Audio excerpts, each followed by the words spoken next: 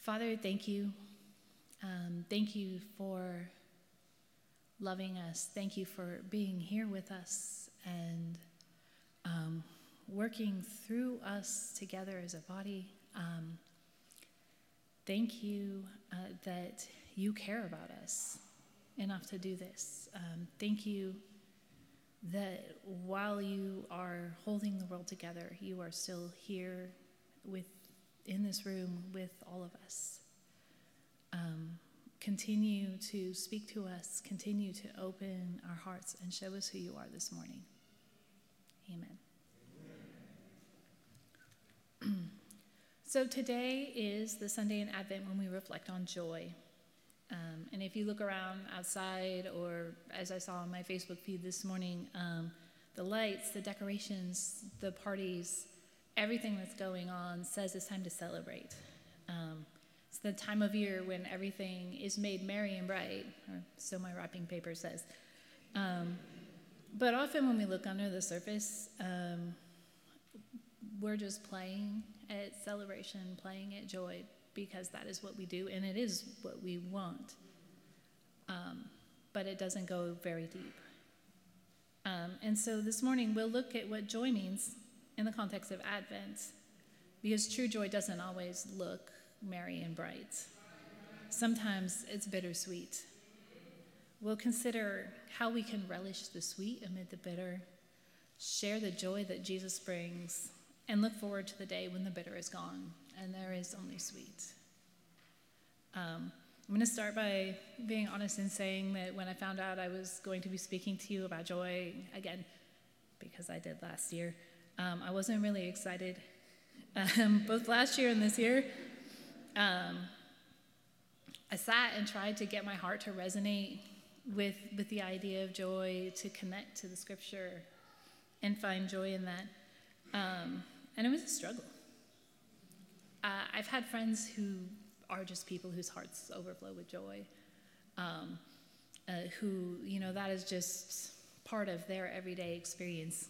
And once I convinced myself that it was actually sincere, these people are a marvel to me, because that's not where my heart lives most of the time, if I'm honest. And I promise I'm okay. My heart is very comfortable with peace, with contentment, but, taking that step to joy, I miss that sometimes. So I've long loved the season of Advent, and I know several of you have mentioned that Advent is new to you. So for those of you new and haven't heard me talk about it, because I love it so much, Advent is typically a time of fasting, of reflection, and of repentance. Before December became a month of nonstop celebration, it was a time when Christians prepared their hearts to be in the right place to celebrate the coming of our Savior. And that begins with our reflecting on our need for a Savior. The exception to that rule is today, which was typically called Gaudete Sunday. And Gaudete in Latin means rejoice. I remember being taught that today is a burst of celebration in the middle of an otherwise somber time of repentance. Because as we remember that God is still with us, he still loves us, and he's still in charge, and we celebrate his presence and await his coming, not with fear, but with tremendous joy. In traditions where wreaths of candle are used to mark the observance and the celebration, today's candle is pink, where the rest are purple, to highlight that difference. And it teaches us that joy is the proper response of reflection and repentance. As we look at our lives and in relationship to who God is and what he has done. There are 3 general areas of meditation in the season of Advent. We remember how so many waited for Jesus to come through the story of his birth and the promises of who he would be. We look in hope to his coming again, when he will set everything right and fulfill all those promises. And we look at our lives and the world around us that is still desperately broken and ponder how we can extend the hope, peace, joy, and love that Jesus brings to the world.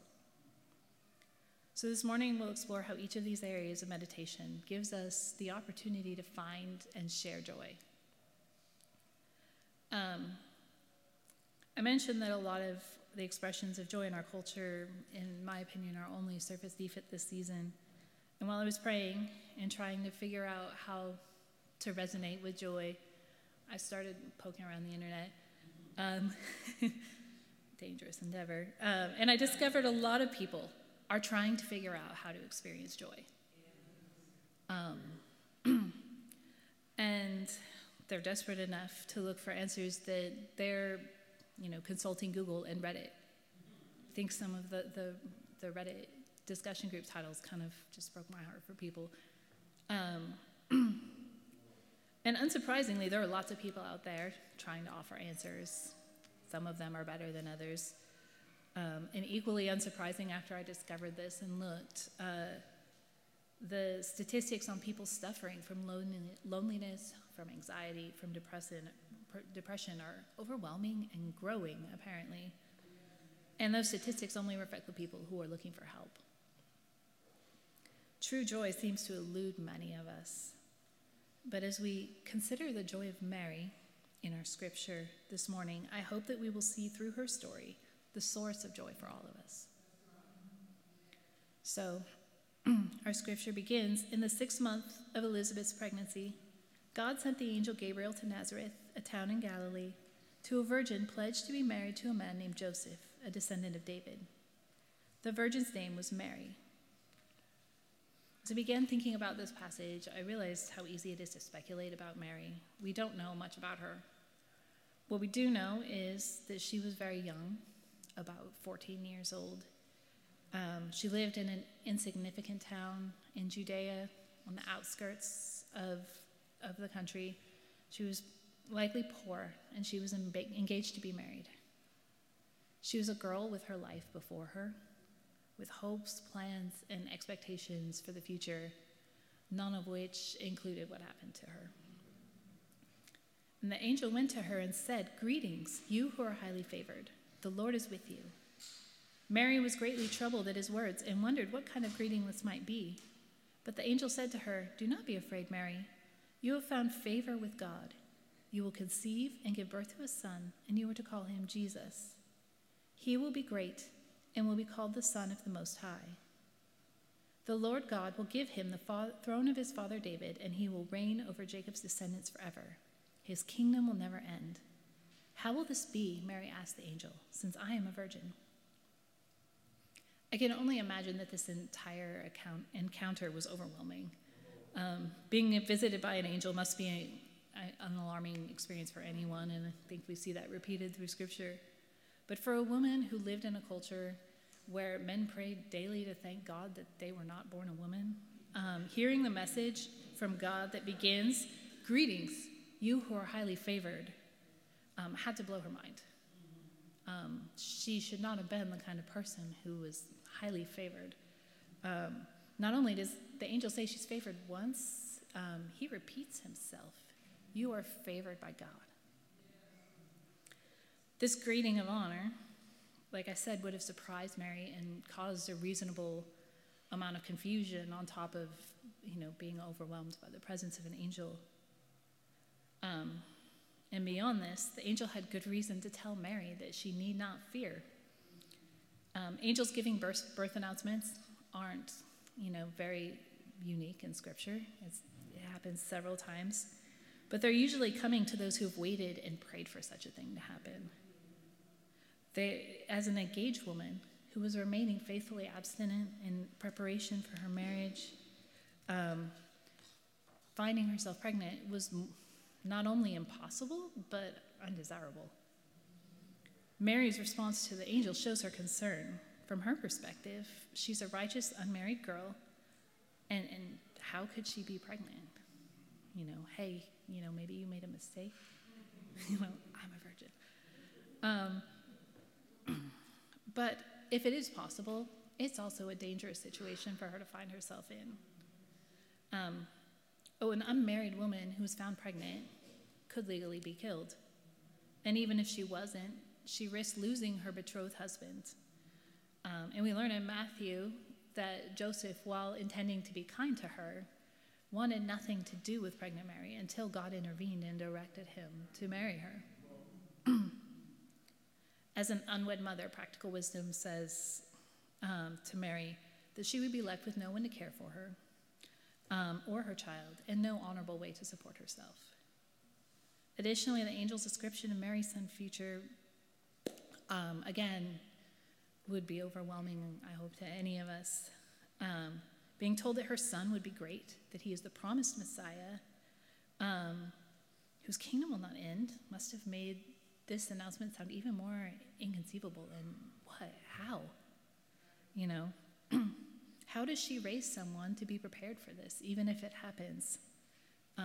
Everything about this announcement should have ended whatever tranquility Mary had in her life.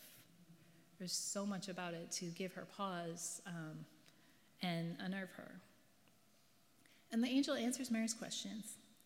The Holy Spirit will come upon you, and the power of the Most High will overshadow you. So the Holy One to be born will be called the Son of God. Even Elizabeth, your relative, is going to have a child in her old age, and she who was said to be unable to conceive is in her 6th month. For no word from God will ever fail. I am the Lord's servant, Mary answered. May your word to me be fulfilled. Then the angel left her. Angel's response to Mary is one of encouragement. He uses the equally impossible incidents of Elizabeth's pregnancy, the news of which would have spread to Mary by this time, to demonstrate God's power. And for those not familiar with Elizabeth's story, her husband was visited by the same angel while he was serving as a priest before God in the temple, with the announcement that his son, who would be John the Baptist, would be born. He came out of that encounter unable to speak, which caused a stir among everybody who was around, which was probably amplified when his elderly wife became pregnant. The angel's message is that if God can do that, he can do anything. The other encouraging element of the angel's message is less obvious, but if Mary believes that the pregnancy is possible, the other words of the angel are also true, which means that she will survive this situation and have a son, that he will be given the throne of David.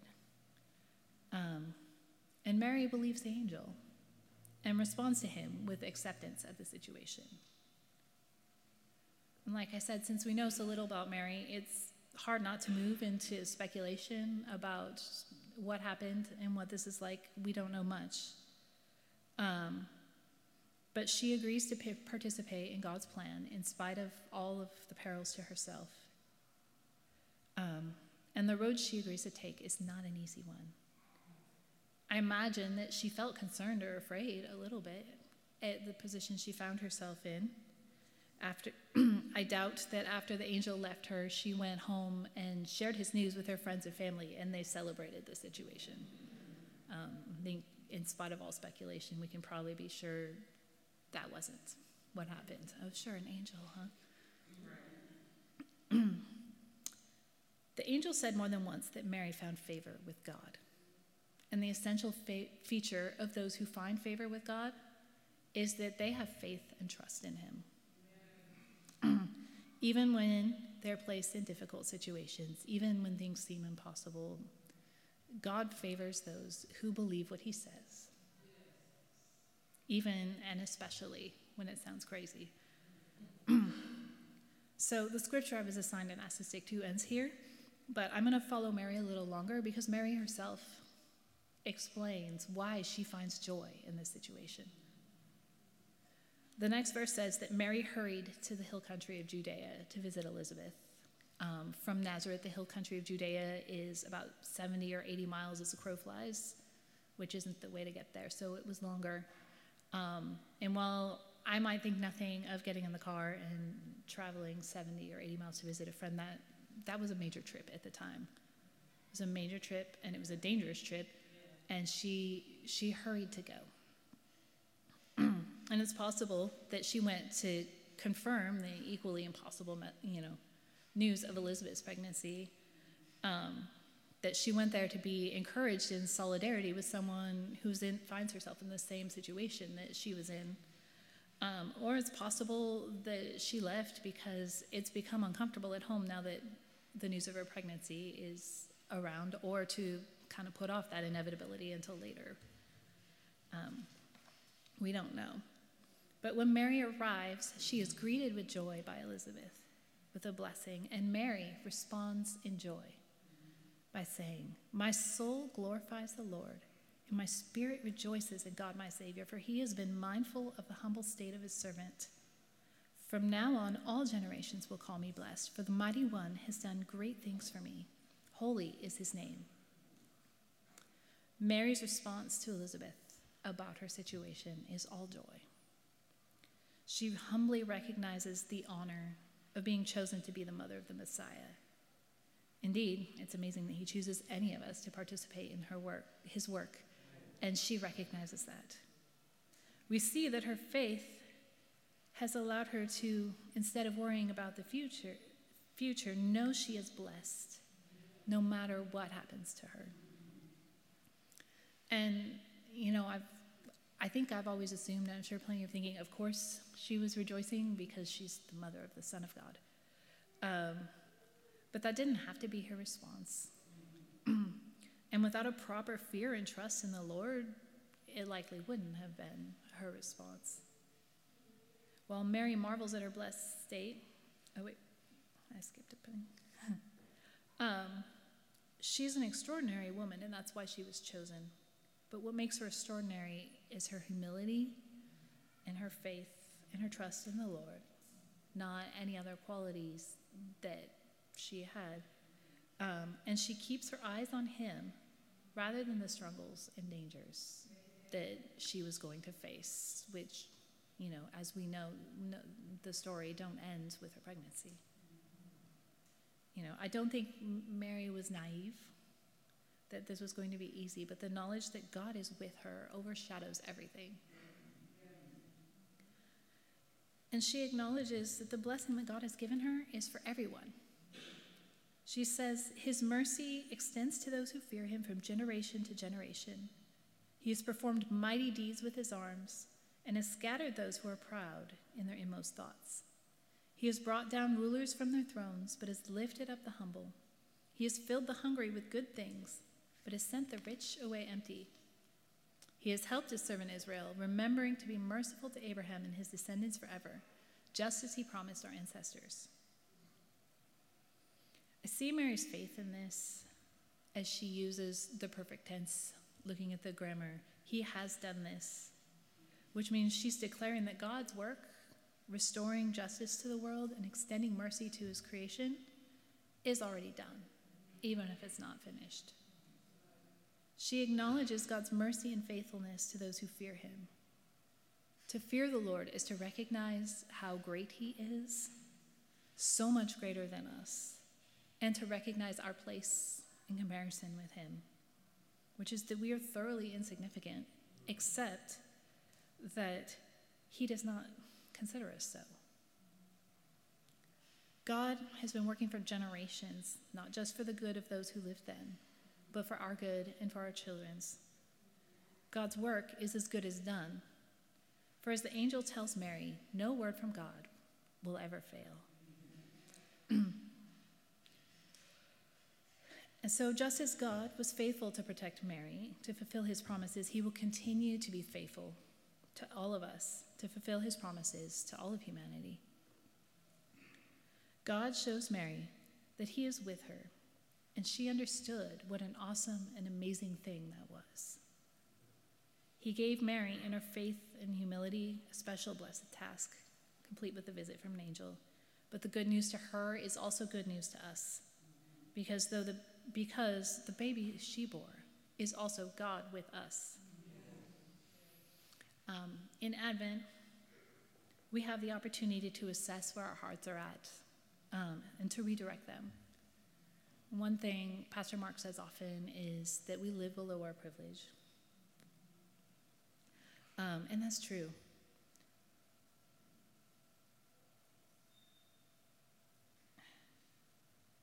when we take God for granted, God who, for all of us who have put our faith and trust in him, lives in us, and we focus instead on the things in our lives that are going on our challenges and our struggles, it is easy to miss the amazing joy that should come with knowing that God is with us.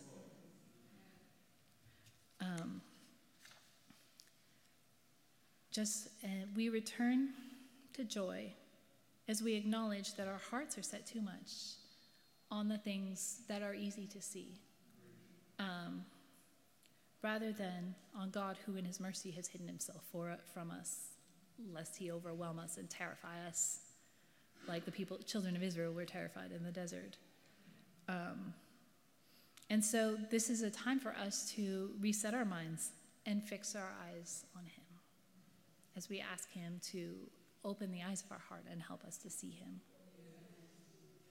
So I shared with my small group a few nights ago how I've been struggling with my own troubles and sadness, and how in the last 2 weeks, as I tried to listen to the Lord and prepare to share with you all, the only thing I could see was my own sadness and struggle, to the point that earlier in this last week it was overwhelming.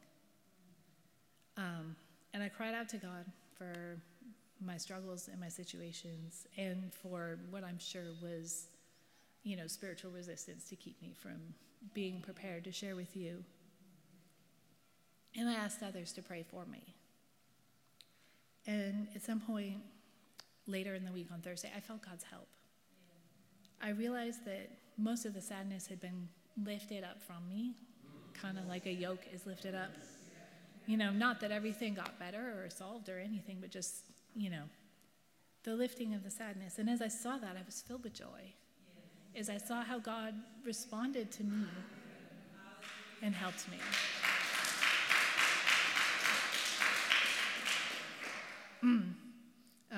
And saw how he answered my small need, in the scope of everything.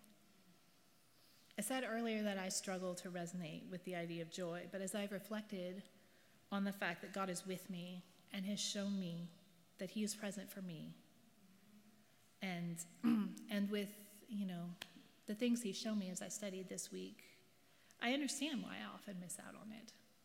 Seeing that the God who created the world, who holds it all together, respond to me in my small way, reminds me that he'll respond to my greater needs as well. And that doesn't mean that things won't be difficult or sad, but God is with me through it all. And that is unfathomably amazing, that God is with me. And what I need to do is keep my eyes on him and remember who he is, and see all of the amazing things that he has done. And so, I have one more thing and then I'm done. Much as Mary sought the company of Elizabeth so that they could share what God has done for each of them, we also need fellowship to share what God has done for us and to help each other, to help redirect our eyes toward each other. That's why we gather together each week on Sunday to share and turn each other's eyes on Jesus. And so also a plug for, joining a small group or finding other people to share with throughout the week. As my small group was a great blessing to me this week. Meeting together, as we share our stories with each other, we can see the areas that God is working in each other's lives. Sometimes as we share, we see new things that God has done for us that we didn't notice. Or we have each other point out, look what God has done for you that you didn't see.